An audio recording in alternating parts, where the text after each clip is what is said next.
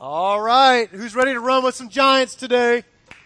All right. Hey, I'm Jeff, and I'm one of our pastors on staff. And if you're new today with us, we're 4, 5, 6-ish weeks into a series that we're calling Running with the Giants. And what we're doing essentially is we're taking a passage, sort of our theme passage for this series, and we're essentially looking at some greats from biblical days and asking them to take a step out of the cheering section to cheer us on and essentially jog a lap with us and extract from them some of the things that they learned from both mistakes and some positive things they did. So today we're going to look at a guy that just was like, hey, we don't have a whole lot of good we can pull for this guy.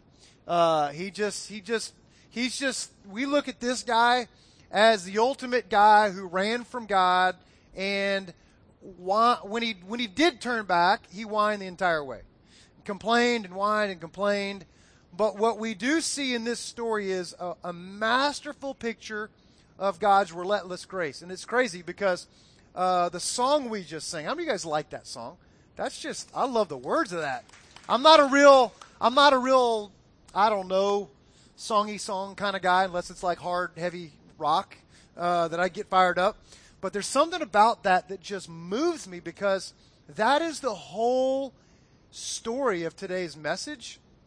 It's the whole story of God in his redemptive story, pursuing us to come after us, to bring us back to himself, not because he's mad at us, but it's just his relentless pursuit because he loved us in spite of all of our stuff, all of our junk. And so I love that song, and it's crazy because the worship team didn't know where I was going today.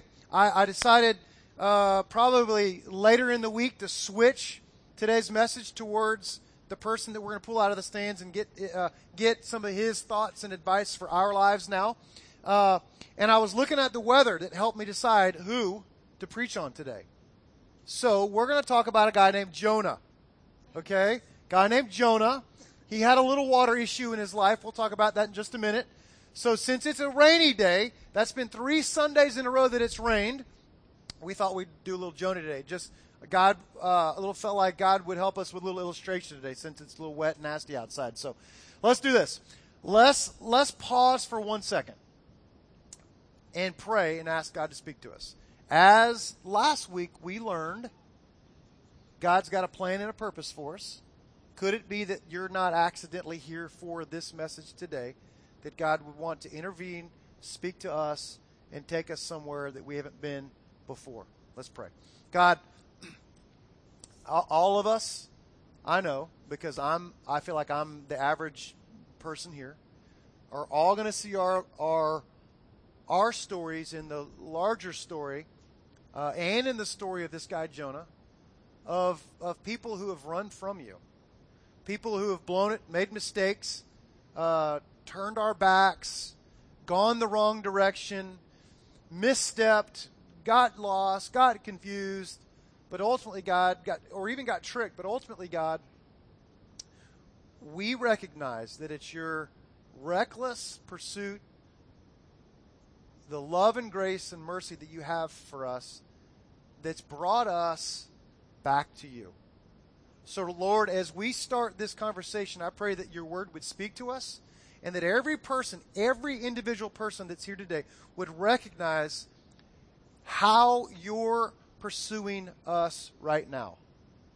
God, help us to see ourselves in the mistakes of Jonah's life and recognize where your grace is intersecting our failures, our frailty, and ask, God, you would just lead us to be with you like we never have been before. In your name I pray. Amen. Let me give you our theme verse. Hebrews 12:1 says this: Therefore, since we're surrounded by such a great cloud of witnesses, that's all these guys we've been pulling out from week to week to kind of look at their life and essentially ask them to jog a lap with us. Since we've been surrounded by such a great cloud of witnesses, their encouragement to all of us is throw off all the stuff that hinders us.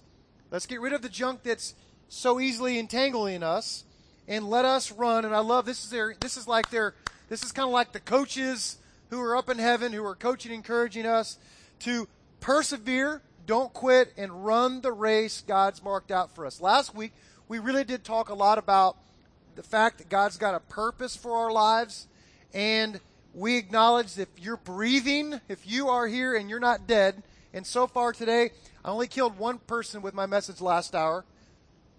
That's not the truth. No one died, but people walked out yawning, so I'm going to try to fire it up a little bit, okay? You guys, can no one yawn and fall asleep on me today? Just kidding. No one did that last hour. Too good for that. Anyway, so it's a joke. So essentially, we know if you're breathing today and you don't die in the midst of this conversation, God's got a plan for you still. Whether you're 3, 30, or 300, if you're alive right now, God is wanting you on mission to be close and in close proximity with Him. That's us. That's you and I. God has a plan for us. So in light of this guy Jonah today, we know in his life he's made some crazy bad choices. Raise your hand if you've never made a poor choice. All right, raise them if you've made some bad choices. All right, I got some photos of some people who made some bad choices. This is a guy doing some electrical work with his foot. You can't really see it very well. His foot's in a puddle of water, okay? That's not a good choice. I don't care if you got the breaker off or not, okay? I'm not an electrician, but I would. That's just like a straight up like that's an accident waiting to happen, right? All right, here's another one. Here is. Does anybody see anything wrong with this? All right, right? No one. No, they're like, what? What's wrong with that picture? There's nothing wrong with that. All right, here's another one. This is great. All right, that's just that's one of those redneck jokes like the guy says, "Hey, y'all, watch this." As all the sheets of plywood, sheetrock fly all over the highway, right? So, all right, I think we got one more. And my favorite is this right here. No, that's not no regrets. She just has no regrets after that tattoo, okay? I'm assuming that's a lady's arm. It looks so nice. And there's not a lot of guy hair in an armpit. So that's no regrets, okay? So that's some regrets after that tattoo, right? So all of us have made mistakes. This guy, Jonah's just like us. Today in this conversation, we're gonna easily see ourselves in the life of this guy who God leads him to do something on his behalf, who says, hey, my buddy, my man, my guy, hey, go with me, be on a journey with me, be on mission with me, it's going to be better with me, come on, go with me. And Jonah says no. He tries to go the other way. So this guy Jonah, let me read this to you. Jonah 1:1-5 says this, the word of the Lord came to Jonah. God tells him, God invites him into going with him, being a part of what God's doing. God says, go to the city of Nineveh and preach against it. Why? Because its wickedness has come up to me before. God's like, this place is messed up. They need me. And I want you to go bring me to them. So let's go. But here's the huge but. But Jonah ran away from the Lord and headed, what's that word? Can anybody say that out loud, real loud? Just what do you... Tarshish. Tarshish. That's a weird word. Can everybody just say that? I just want to hear you say it to me. On the count of 3, you say Tarshish to me. Ready? 1, 2, 3. Tarshish. All right. Don't name your children Tarshish. Okay? I know people like, it's cool to name them like something out of the Bible. Just don't go Tarshish. All right? That's just kind of weird. All right. So here in your notes today, you know what? This may not be in your notes, but I'm going to throw it up on the screen. I think Jonah would say to us, having lived his life as he's one of those guys assembled in heaven that we're calling out today, I think he would say to us, God always gives you and I a second chance. How do we know that? Buckle up. Here we go. So, Jonah, God calls him to go to Nineveh. He does just the opposite. He says no to God. He turns his back on God and runs the other way. Now, Nineveh was the capital of Assyria. And that was, again, in biblical times, that was like northern Iraq. And they were a wicked people. They were jacked up. Israel had its issues with them. And when they would capture you, they would either treat you like rotten like a slave, or they'd kill you. And they would come in and they would ravage the land and just strip it down. And they were just a terrible group of people. So when Jonah was told to go there, and God explains to us in Scripture that it was wicked people, he already knew that. He was like, I don't like them, God. You ever had a neighbor like that you didn't like? Somebody that didn't respect the boundaries somehow, and you guys squabbled over something, and you had issues with a neighbor or a friend or somebody. This Jonah character has major issues with where God's just told him to go. Now, I love this because at every juncture of this story, we see God's grace intervene. That song we sang just spells out God's crazy love coming after us, climbing a mountain. He'll do anything, climb whatever, go after anything in a reckless pursuit of us. This story, you got a guy named Jonah running from God. God's grace is showing up in his life, inviting him into the story. God wants to use him. God wants to be close to Jonah. God wants Jonah to know him like nobody else right now. God and Jonah he wants him to be tight. God is pursuing the Ninevites. And what we learn out of the gate is God is always pursuing us with this unbelievable, reckless, amazing love and grace. And it doesn't matter how many times you walk away from God, how many times you blow it, we learn that God's grace prevails. God always gives us a second chance. So, essentially, biblically, he runs away from Nineveh. He's trying to go to Tarshish. Now, God said go to Nineveh, which is modern-day Iraq. He's asking him to go northwest. And he runs towards modern-day Spain, which is southeast. He's completely turning his back on and just giving God the finger. That's what's going on here. God's deliberately spoke to this guy, and this guy wants nothing to do with where God's leading him to go. And because of that, and it's like that in our lives, God never runs from us, we run from him. Whenever we're looking around and we wonder, God, where are you? It's not because God's left the picture. It's not God who leaves. Scripture promises us, I will never leave or forsake you. Jonah's the one who's left, but even in Joseph, even in Jonah's leaving, we see God doesn't give up or quit on Jonah. So, Jonah, it says he went down to Joppa. All right, that's a port where he finds a ship bound for the port towards modern-day Spain. Then the Lord sends a great wind on the sea. Now, this is unique.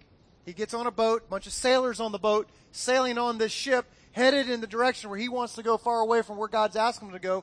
But because of his waywardness, because he tells God, forget you, he brings problems to everybody around him. So he jumps on this ship. All of a sudden, God recognizes my boy's going the wrong direction. I'm going to shape things up. Right? God comes after us, pursuing us, not because he's mad, not because he hates us. He loves us. But sometimes it's windy. Sometimes the road's bumpy. Not because God wants it bumpy for us, but because sometimes we bring it on ourselves. But God brings the wind. God raises the sea. And this is such a violent storm that the ship is threatened to break up. Like the waves are pounding this old, rickety, wooden sailing vessel that everyone fears for their lives. Now, sailors aren't sissies on the water. I just want you to know that. Right? I've gone fishing and gone on lots of boats before. The rookies on the boat are the ones that are more likely to get nervous, not the guys who have weathered storms and been out in the ocean. But these guys recognize we're about to go all in the drink if we don't solve something. We don't work hard at this. And it says all the sailors were afraid and cried out to his own God. I love that God's bringing these guys to himself too. Right? Don't you know when the waves come and the winds come, what do? We cry out to God. So not only is God pursuing Jonah, God's pursuing the Ninevites, God's also pursuing the sailors. And they're all going, God, help us. We need you. So what do? It says they throw the cargo into the sea to lighten the ship. Let me pause for a second. It acknowledge something that you may already be thinking, that every decision that we make costs something. Am I right? Every decision costs something. Every wrong decision we make costs others something. Now, I know this from good past experience. I apologize. I think Christy might have heard me. I don't even remember if you paid attention. I had to apologize to my son yesterday over something really stupid. We were playing Xbox, and he was winning, and I didn't like it. And so I'm like, forget you. I was done, walked off. I tossed the Xbox controller because he was talking smack. And I'm not like this was not a blow up as anything, but I was like, I just totally handled that wrong. He totally talked smack, and I was like, all right, pal, you think you're good? All right, race by yourself. I'm done. You're not going to just squash me in the ground and make me feel like a loser on Xbox. And so I know this is embarrassing, but I'm admitting it. Okay, please don't judge me. But I apologized to him later. But but this is prime example. How big or how small is all up to our stupidity at times. But here's the point, that when we make mistakes, it doesn't just affect us. When we blow it, man, there's consequences all around, and Jonah is blowing it. And he's the only one that knows. Really, it's like God's in his mind and in his heart, and he's like, I'm running from God, and I think this one's on me. I think I'm the huckleberry here. I think I'm your huckleberry, right? So it says, at this point, Jonah didn't know what was going on. It says, but Jonah had gone below the deck where he lay down and fell asleep in a deep sleep. So at this point, he wakes up and realizes, oh my goodness, what a mess that I've gotten everybody into. So what I want to do is I want to jump into the remainder part of this story, and I want to throw out some stuff that you've got in your notes. Really asking the question, when you make a bad choice, you've blown it, what do you do to kind of get back on the straight and narrow? How do you kind of turn it around? Maybe you don't want to turn it around. Jonah wasn't ready to turn it around at that point. I don't think he was. I don't think we see that in the scripture that's coming up. But here's the thing. When you made a bad choice, we've got to go back to Hebrews 4:16. Here's what it says. When you made a bad choice, and Jonah's fallen asleep, and they're throwing things off the ship because all the winds and everything's coming, Hebrews says this, so let us then be reminded and continue to run with confidence, or with confidence draw near to God, the throne of grace, that we may receive mercy and find grace to help us in the time of need. All right, so it doesn't matter what you've done.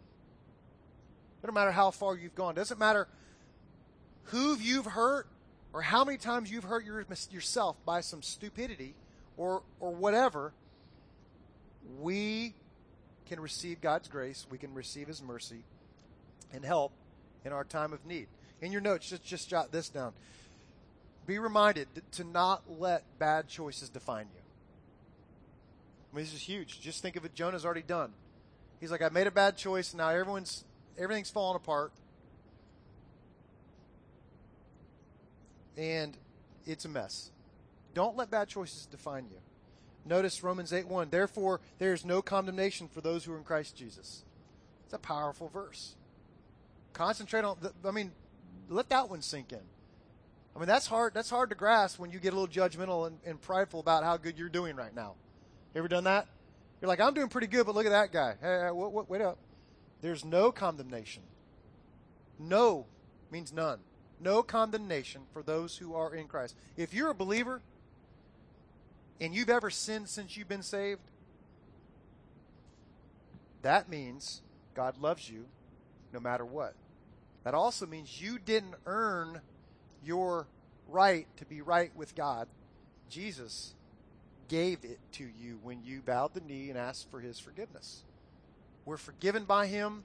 It's all because of what he's done for us. Here's the second thing. Don't let bad choices disqualify you. I mean, I know what it feels like to feel like I'm not good enough to be my son's dad. I blow it all the time as a dad. I really do. I'm like, God, please help me. I just want to be better at this. But here's the thing. We don't need to disqualify ourselves because we've blown it. How do I know this? Look at Scripture, Romans 8:28. And we know that all things work together for good for those who love him and have been called according to his purpose. I'm called to be JD's dad. How do I know that? Because I helped make him. Because I'm his daddy. I'm supposed to be his daddy.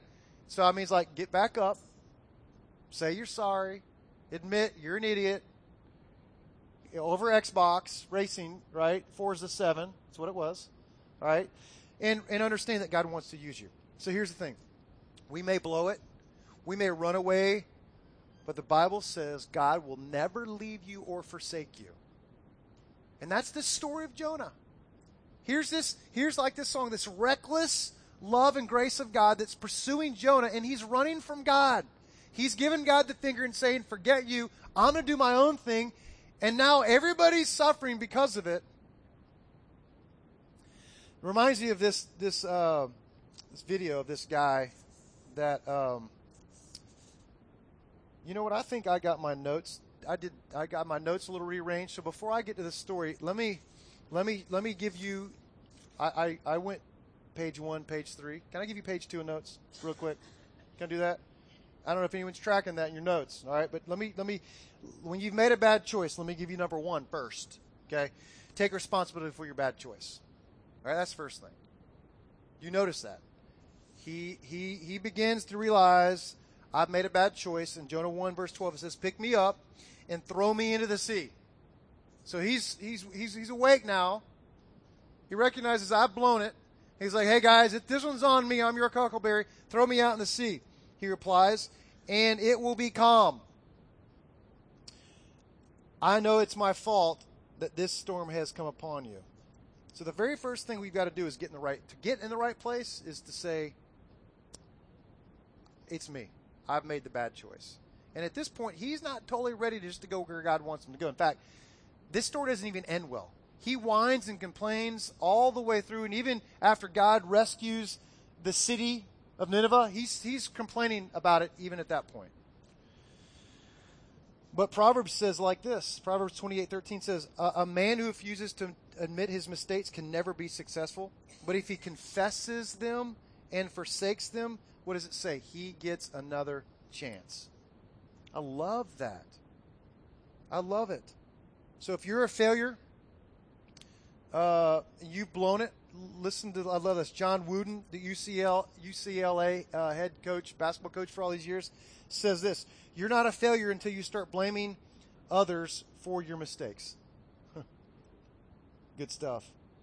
So God sends this massive fish after they throw him overboard. And when I was a kid, I used to remember thinking, that was just terrible that this fish swallows Jonah.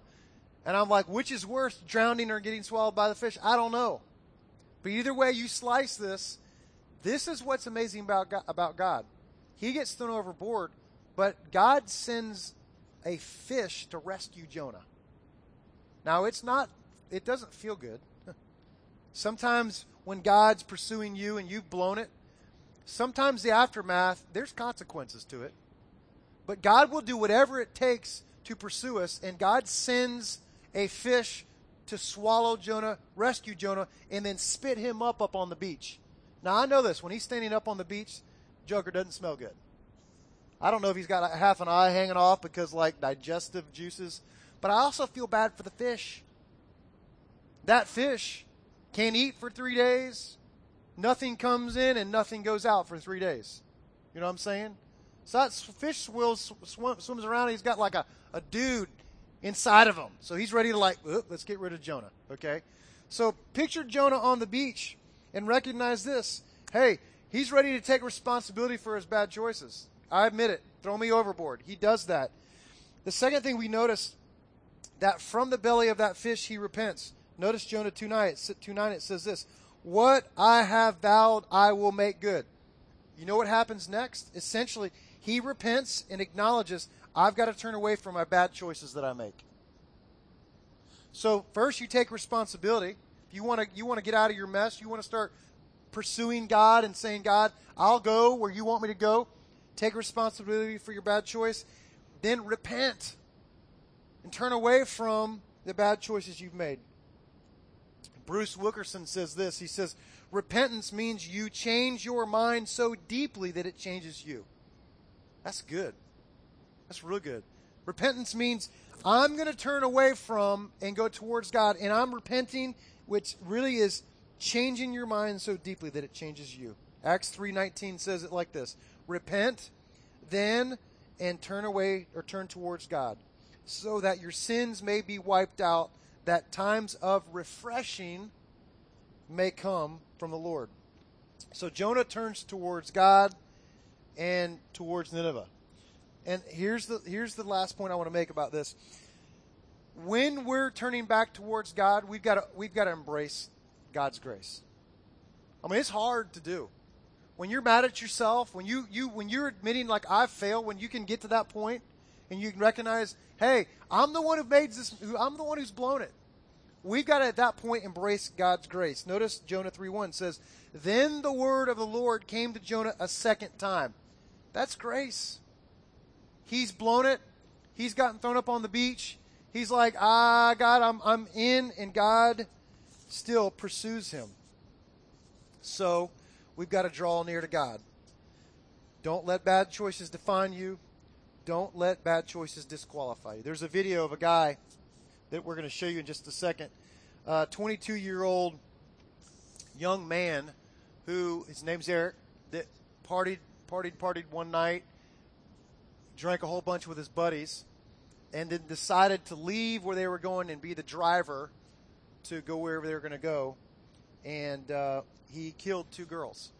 I'm going to share this story with you because I want us to look at this guy's story, but what happens to him, I think, oftentimes happens to us when we can't forgive ourselves. God steps in. Check this out. When I came to, in the midst of all the airbag smoke and the radiator hissing, glass was everywhere. An officer comes over and he was like, "What happened? What happened?" He asked me, had I been drinking? I told him I had. And at that point, the lights are coming on and I'm seeing this car and I'm seeing people frantically working around the car.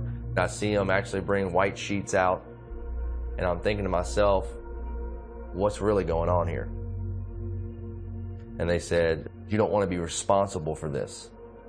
And I said, "Responsible for what?" And that's when he looked at me and he said, "There's 2 girls that are dead in that car over there."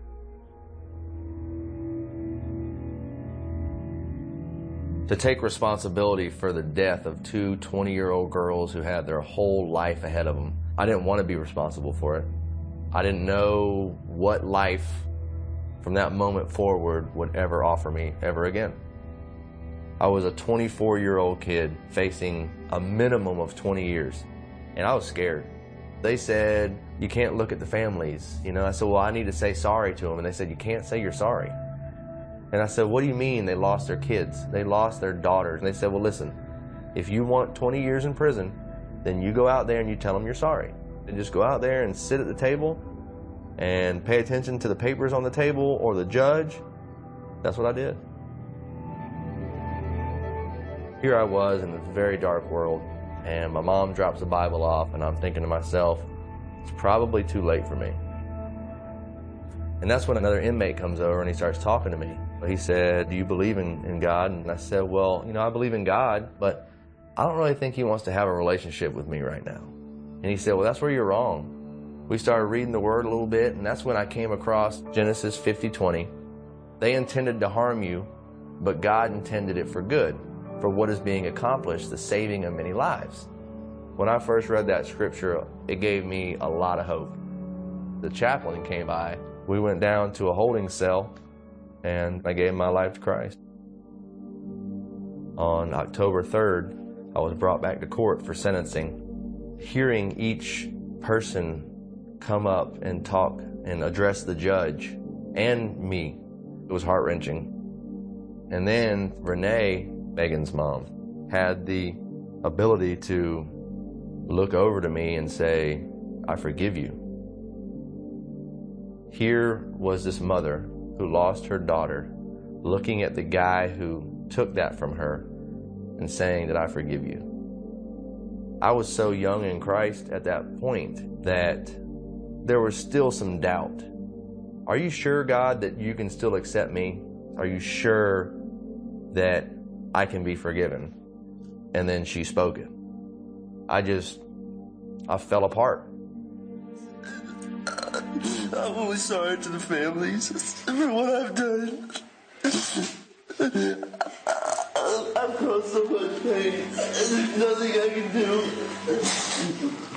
I've asked God to help me, and He has, but that's not going to bring Megan and Lisa back. I wish I could. I would give my life. I would honestly give my life. I wrote them letters, and I made a phone call to Megan's grandmother, and she told me that Renee was there. I knew in my heart that it was my fault. I needed her to hear me say that. And so I told her, I said, Renee, I just want you to know that I take full responsibility for what I did that night. It was what she needed to hear. In August of 2006, we come into this courtroom. It was a very brief hearing. It's called a beggar's motion. No law is discussed. You simply beg for mercy. These families had come to a motion on my behalf. You would expect my family to do that, but then the families, Megan and Lisa's parents and brothers and sisters, and aunts and uncles, it was like, holy cow, they're supporting that. Even if the judge says no, the blessing's already been given. And the judge came back. He said, on recess, I read something, and it was in Micah 6:8. O man, what does the Lord require of thee? But to act justly, to love mercy, and to walk humbly with thy God. He said, I have never in my life seen anything like this. Mr. Smallridge, these families have come here to try to give you a second chance at life. So I'm going to run these sentences concurrent.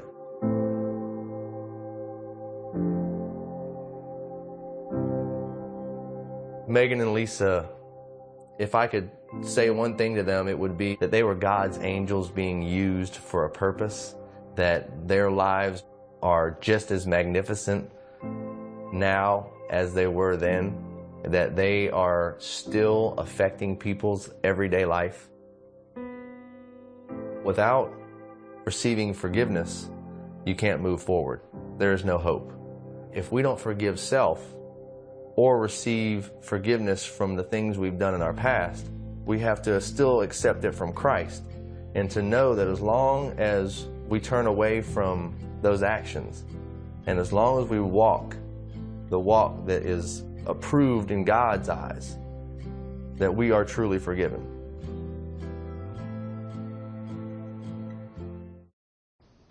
Is that a crazy story or what? I don't know if you ever heard of it before, but I was moved by it this week, reading about Jonah, because I thought, he's Nineveh, right? He's that wicked person, and the family is stuck in this difficult place where why in the world would you want to come after this guy and forgive this guy? Do you guys recognize that he served 11 years, but in that time that he served, the family files a motion, the beggar's motion, whatever it's called, and they pursue grace to offer this guy their forgiveness and grace. They've, since he's been out of jail, the family are now engaged with Eric in a ministry where they go to schools, share this story, and talk about drinking and driving. I mean, they wrapped their arms around this guy and forgave himself. He says his greatest struggle was not accepting their forgiveness, but accepting his own forgiveness. He couldn't forgive himself. And he said the only thing that was able to change his heart was recognize that God forgave him. Isn't that crazy? That is, they are God's reckless pursuit of grace. Here's the message. I know there's a little bit of notes left in your worship, guys, if you recognize that. If you need those, I can get those to you at the end. But I want to wrap this up with just saying this. All of us have some Jonah in us.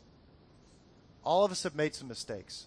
I don't know if there might be people in this room today, maybe there is, that you've got a mistake that's cost you consequences as big as that. There probably is some people like that this morning.